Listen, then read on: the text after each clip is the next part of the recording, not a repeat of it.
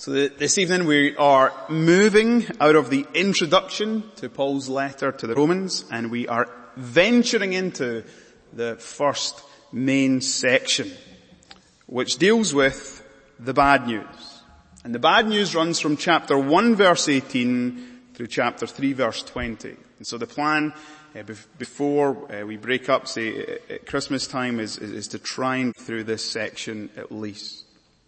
Now, before we dive in and look at verses 18 through 32, let me ask you this question. What is our world's biggest problem? Like, we all know that our world has serious problems, don't we? I don't think any of us would deny it or would argue with the fact that our world is in a serious mess. Everyone would admit that there's something wrong with the world, but not everyone agrees. What is wrong with the world?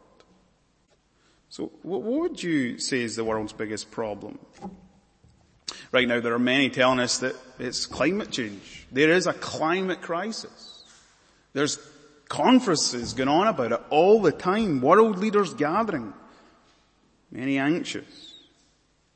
Others are fearful regarding the problem of wars, conflicts, terrorism. Right now, in fact, there seems a real anxiety in the world that the potential of a nuclear war is all the more closer. Others would say the big problem in the world is injustice and inequality. Everywhere you look, there's injustice, there's abuse. There's a mistreatment, there's violence. Others are still worried and say, we've not really learnt our lesson from COVID. There may be another global pandemic on its way. Well, there's a raft of answers that could be given to the world's biggest problems, but according to Paul here in Romans, you want to know what the world's biggest problem is? Verse 18, it's there in black and white. For the wrath of God is revealed from heaven against all ungodliness and unrighteousness of men who by their own unrighteousness suppress the truth. The biggest problem facing our world is the wrath of God is revealed from heaven right now against all ungodliness and unrighteousness. This is the charge. This is the headline that stands over this section. Here's the bad news. Here's the reason why we need the gospel. Because we are all under the wrath of God. We are all by nature objects of God's wrath. We are all headed to hell apart from Jesus Christ. If there was one word that was to stand over the section, Romans 1:18 through Romans 3:20, it would be condemnation. We are all under God's just and perfect condemnation. Now, in one sense, verse 18, it's rather abrupt.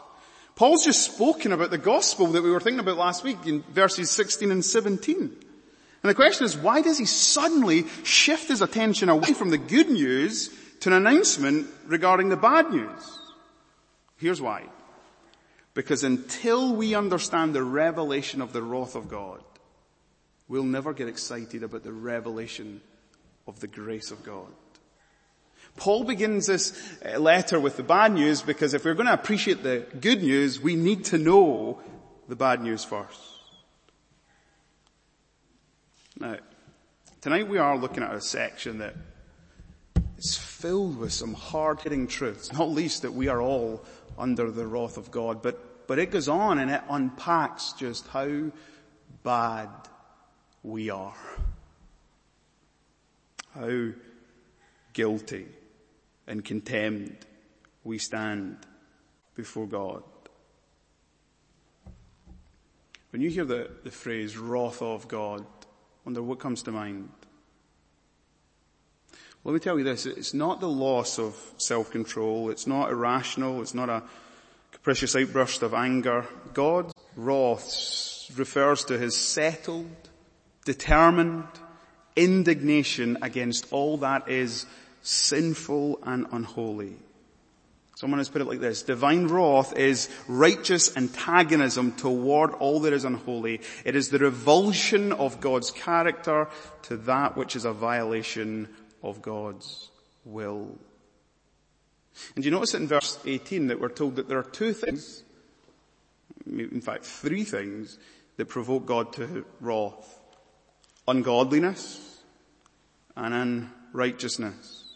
See, the ungodliness, it has to do with our attitudes towards God.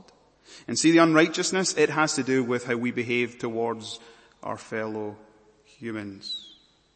But notice that God is also rightly angry with us because by our unrighteousness, we suppress the truth.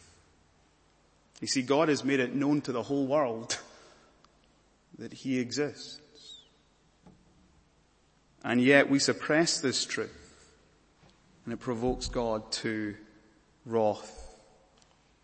Now, see when it says suppress there, I don't know what image comes to your mind, but just think, if you suppress something, you go swimming, you're on a float, you try and push it down, there's a ball in the pool and you try and push it down.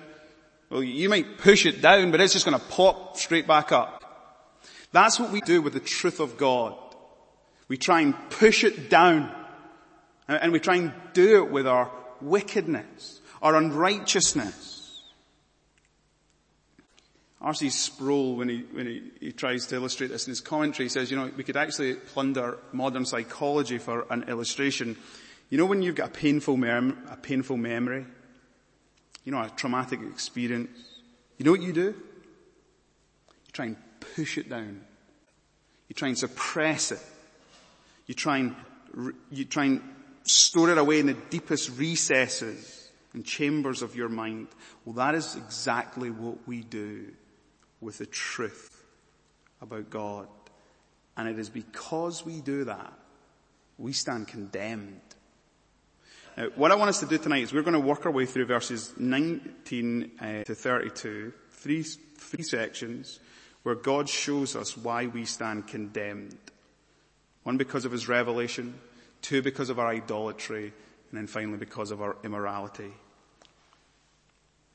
Verses 19 and 20 speak to God's revelation. Read them with me. For what we known about God is plain to them, because God has shown it to them. For His invisible attributes, namely His eternal power and divine nature, have been clearly perceived ever since the creation of the world in the things that have been made. Here's Paul's point.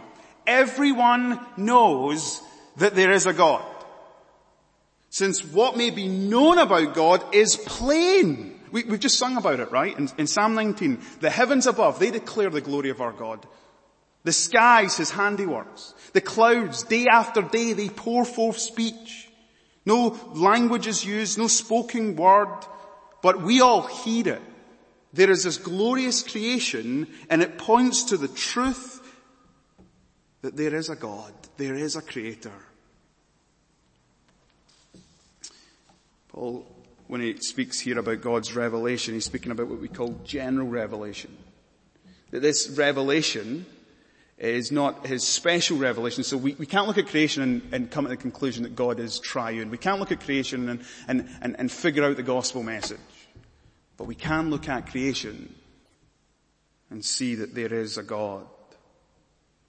One great theologian, Herman Bavinck, said it like this: heaven and earth and all creatures, herbs and grass, rain and drought, fruitful and barren years, meat and drink, health and sickness, riches and poverty, yea, all the things declare God. There is not an atom of the universe in which God's power and divinity are not revealed. There's a well-known story that an atheist once visited Isaac Newton, the great scientist.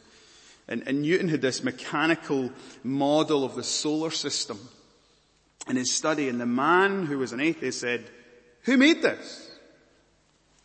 And Newton said, "Nobody."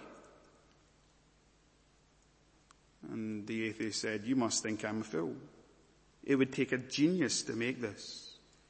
And so Newton replied, "Oh, this is only a puny imitation of a much grander system. I can't convince you that this mere toy is without a designer, yet you profess to believe that the great original form which this is taken from has come into being without a designer or a maker. Everyone knows when you look at creation that it points to the truth that there is a creator. In fact, notice what Paul says, what creation points us to. It points us to one of his eternal attributes, his divine power. You know, you look at this world, right? And you can logically surmise that it has been made by a God who is powerful. Just think, he filled the seas. He heaped up the towering mountains. He laid the foundation of the world. He hung the sun, the moon, the planets in outer space. How great and awesome must his power be? And yet, even though there's this clear revelation of God, we reject him. The problem that's presented to us here is this, is that there's not that there's not enough evidence that is open to man. The problem is that we as humankind, we're not open to the evidence. Even though God has made himself known to all people, we choose to turn away from this truth and we reject God. Now just look at Paul's crescendo in verse 20. So they are without excuse. Meaning this, there is no one who will be able to stand on the day of judgment and say, God, I didn't know about you. I didn't know that there was a God. You know, there are people who call themselves atheists and they proclaim and profess that they don't believe in God. Here's the thing, God does not believe in atheists. What is plain about God has been made plain to all. Cosmic crime number one that we have committed against God is that he has made it plain to us that he exists, and we have rejected the knowledge of God. Indeed, we try and do all we can to suppress it. And then this leads us to our second proof. The second reason why we stand condemned and guilty before God, and it's, as we're going to see, it's because we are idolaters. Look at what Paul says in verse 21. For although they knew God, they did not honor him as God or give thanks to him. But they became futile in their thinking, and their foolish hearts were darkened. Claiming to be wise, they became fools, and they exchanged the glory of the immortal God for images resembling mortal man and birds and animals and creeping things. For even though they knew God, as I said, there's no such thing as an honest atheist. All people know God. And they know that there is a God, and here's the response. They do not give God what he is due. They don't honor him as God. They don't give him the glory that he rightfully deserves, nor do they give thanks to him. We looked at this morning. You know, one of the evidences of a hard heart is to grumble. One of the evidence that you reject God is deep ingratitude. Failing to give thanks to the God who has created you, who sustains you, who's given you the privilege to live in his creation. Cosmic crime number 2, if you like, is that we don't treat God as he deserves to be treated. We don't worship him, we don't honor him, we don't love him, we don't thank him. And just so you don't miss it, right? Every human being begins life with this inescapable knowledge of the existence of God, and then regress into this darkness. And as a result, we're all guilty. We stand condemned. But notice what Paul goes on to say. When a person rejects the truth about God, this is what it leads to. Futile in their thinking, their foolish hearts darkened. Reject that there is a God, and the result of rejecting his truth is you'll become futile in your thoughts. Reject divine light and you'll become darkened in your heart. And then just add insult to your injury. You will claim to be wise when in actual fact you are a fool. It's such a sad, sad story. There's a story told about a UCCF, that's a university campus ministry here in England. They were doing evangelism, and they thought they wanted to write a tract. And so what they did is they took the words of Romans chapter 1, verses 18 through 32, took all the verse numbers out, took away Romans chapter 1, 18 verse 32, just so that people didn't know where it was from, put it in a tract and started giving it out in the university campus. Well, it wasn't long before the university authorities called them in. And they were furious. And they censored them. And these university academics, these boffins, then had the audacity to say, and bring to us the person who wrote this.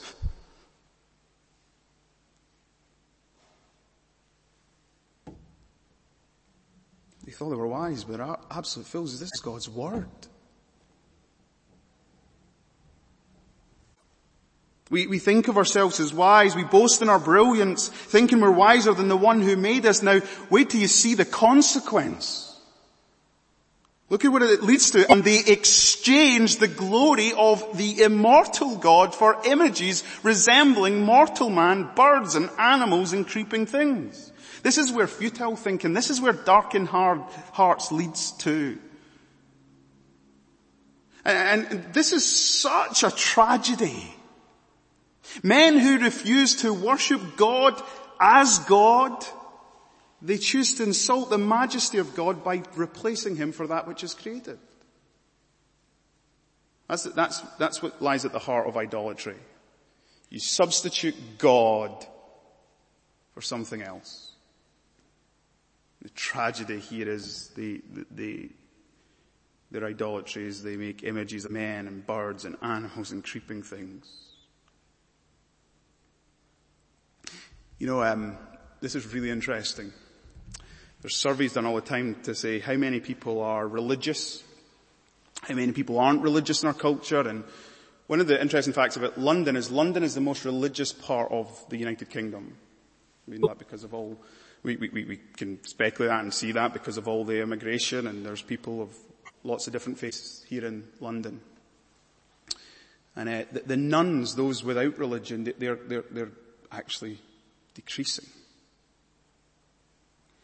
But you know what this passage teaches us?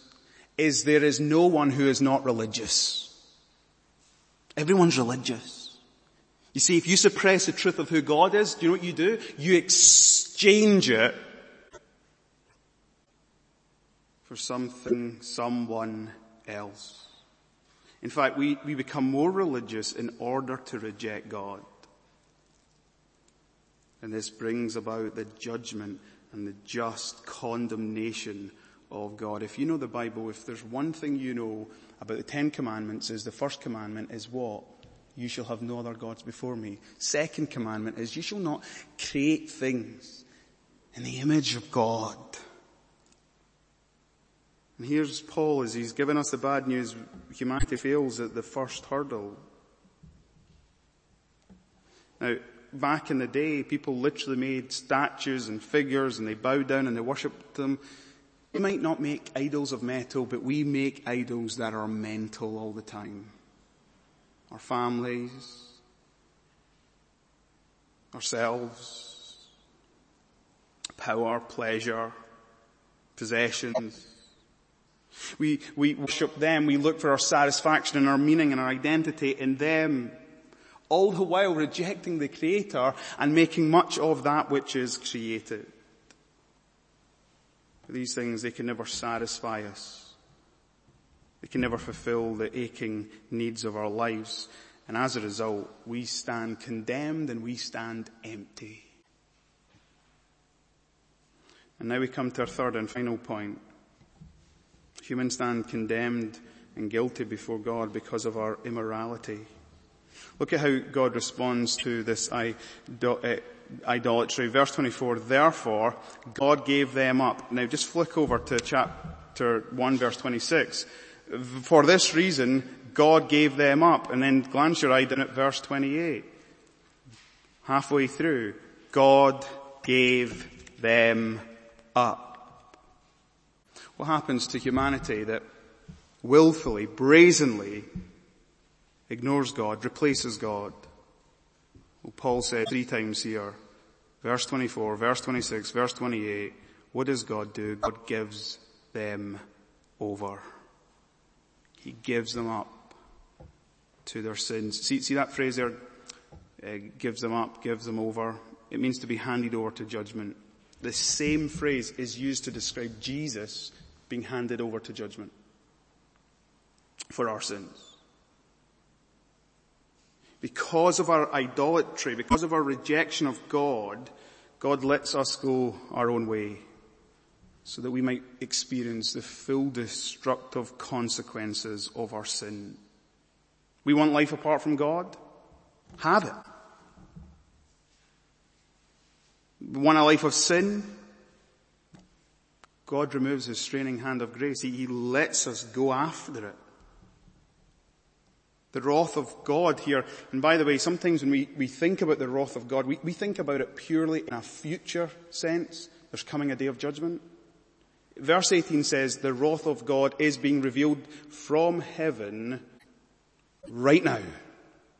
This is how God reveals his wrath. He gives people over to what they want. Their sin. God lets us have what we want, and this is one of the most sobering truths about God's judgment. You wonder why, you can look at our culture and in some ways, and not just our culture, look at ourselves. We can sometimes go deep into sin, headlong into sin as it were. Reject God, become an idolater. This is what happens. This is the consequence.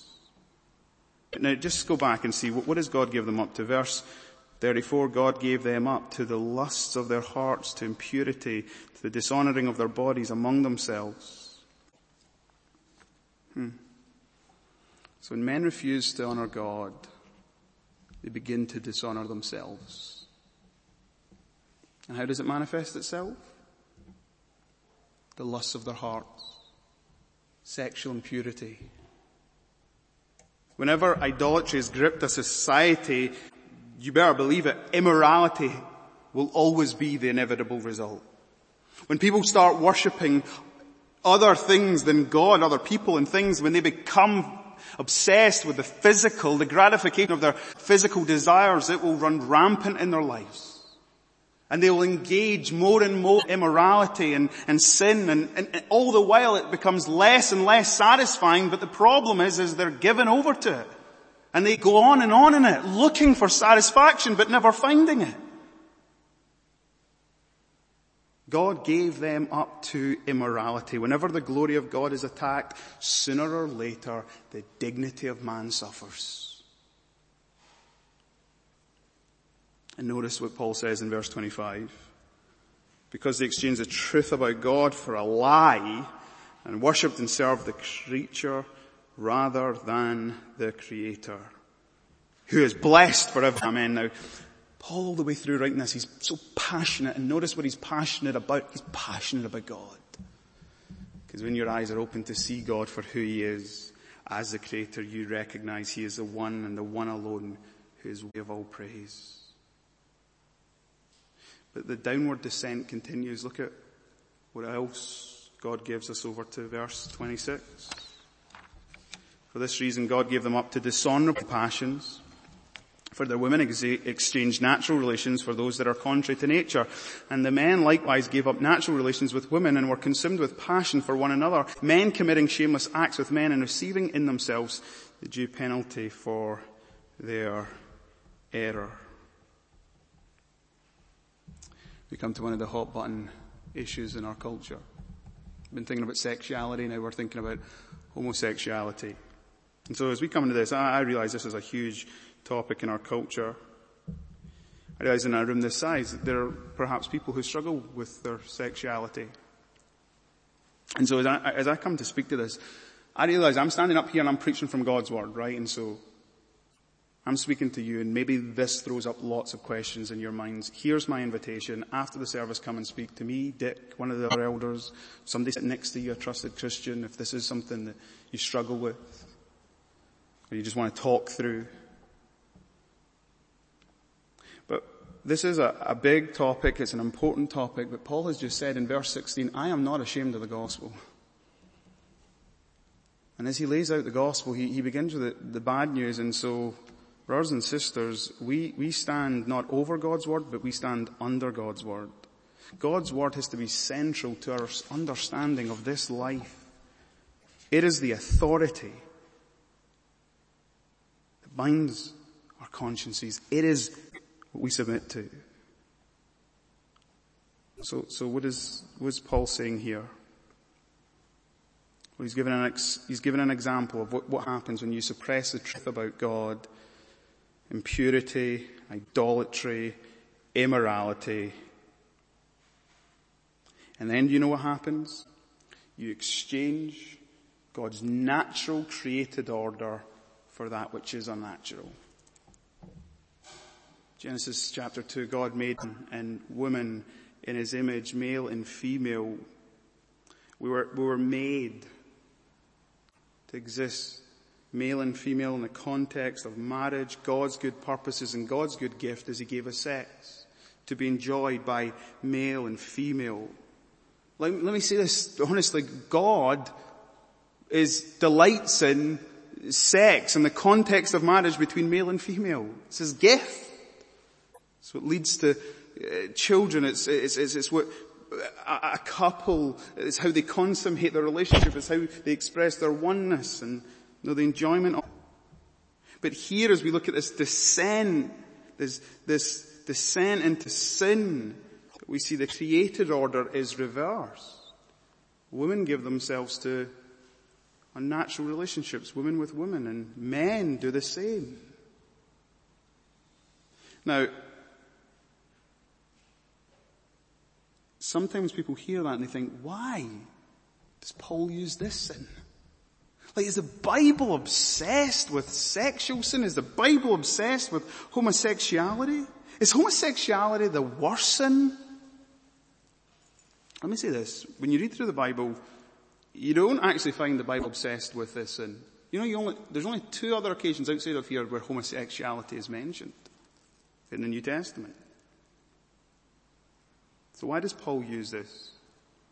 Because it's the perfect illustration of when you take God's good created purposes and you exchange them for what is not his good created purposes for sex and relationships. And then we continue this descent into immorality. Look at verse 28. Look at what he says now. And since they did not see fit to acknowledge God, God gave them up to a debased mind to do what they ought not to be done. Now listen to this. They were filled with all manner of unrighteousness, evil, covetousness, malice. They are full of envy, murder, strife, deceit, maliciousness. They're gossips, slanderers, haters of God, insolent, haughty, boastful, inventors of evil, disobedient to parents, foolish, faithless, heartless, ruthless.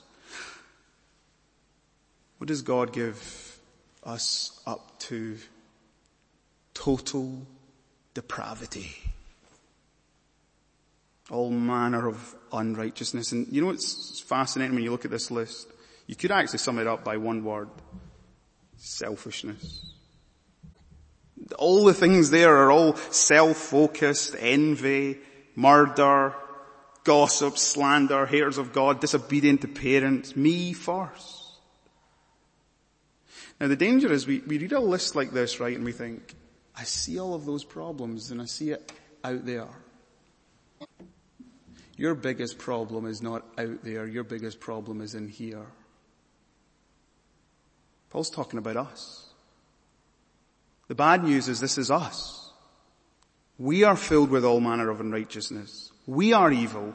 We are full of envy. We are full of murder. We are deceitful. We are gossips. We are slanderers. We are haters of God. We are boastful. We are inventors of evil. We disobey our parents. We're foolish and faithless, heartless and ruthless. We are sexually broken. All of these things reveal that we all fall short of God's standard, and so we stand condemned. We are worthy of God's wrath.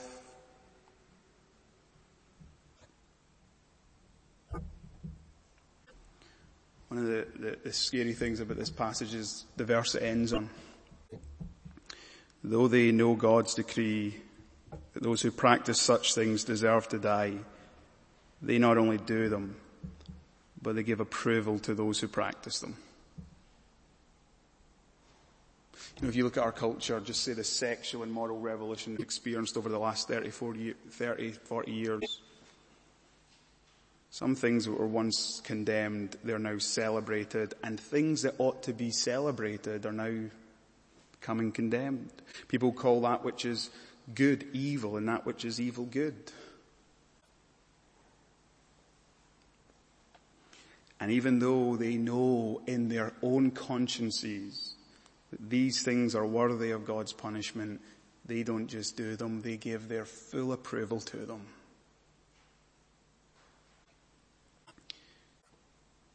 This is supposed to sober us up. We are all guilty.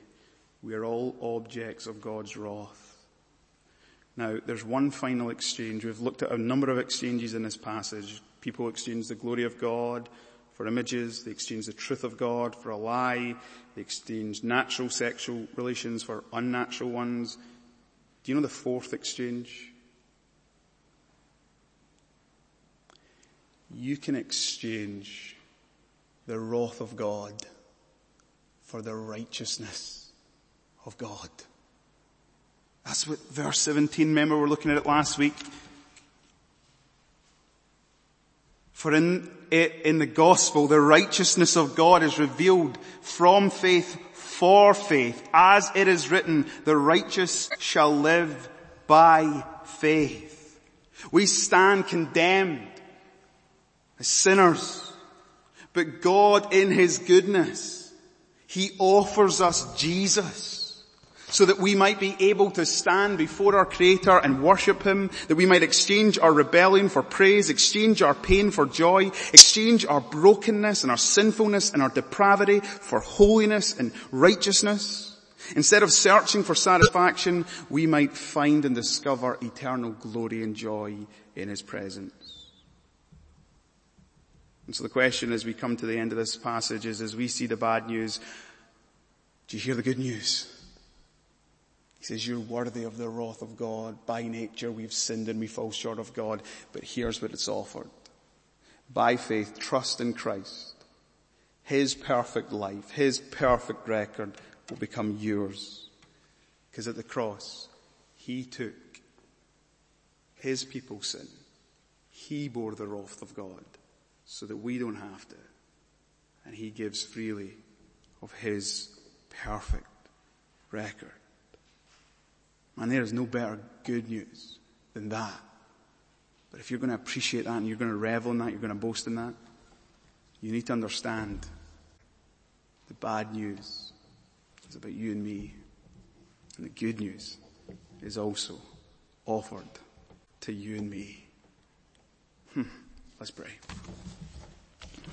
Oh God, we thank you so much for the truth of your word. Lord, if we're honest, there's some times where we don't want to face up to the truth. We would do anything to hide from the truth, and yet we come to your word tonight and we are brought face to face with the truth of your word. The truth of who we are. And the truth of what's gone wrong in this world. And our biggest problem is that we are objects of your wrath. We stand condemned. And we thank you that even as we study this passage, we're led to the good news of the gospel. That there is a righteousness from you offered in your Son. Praise be to God. And so we respond as your people in faith and trust. We pray that even as we go here from church and go into this week, that it would be the amazing grace of the gospel that would fuel our lives, our praise. We pray all of this in your Son's precious name. Amen.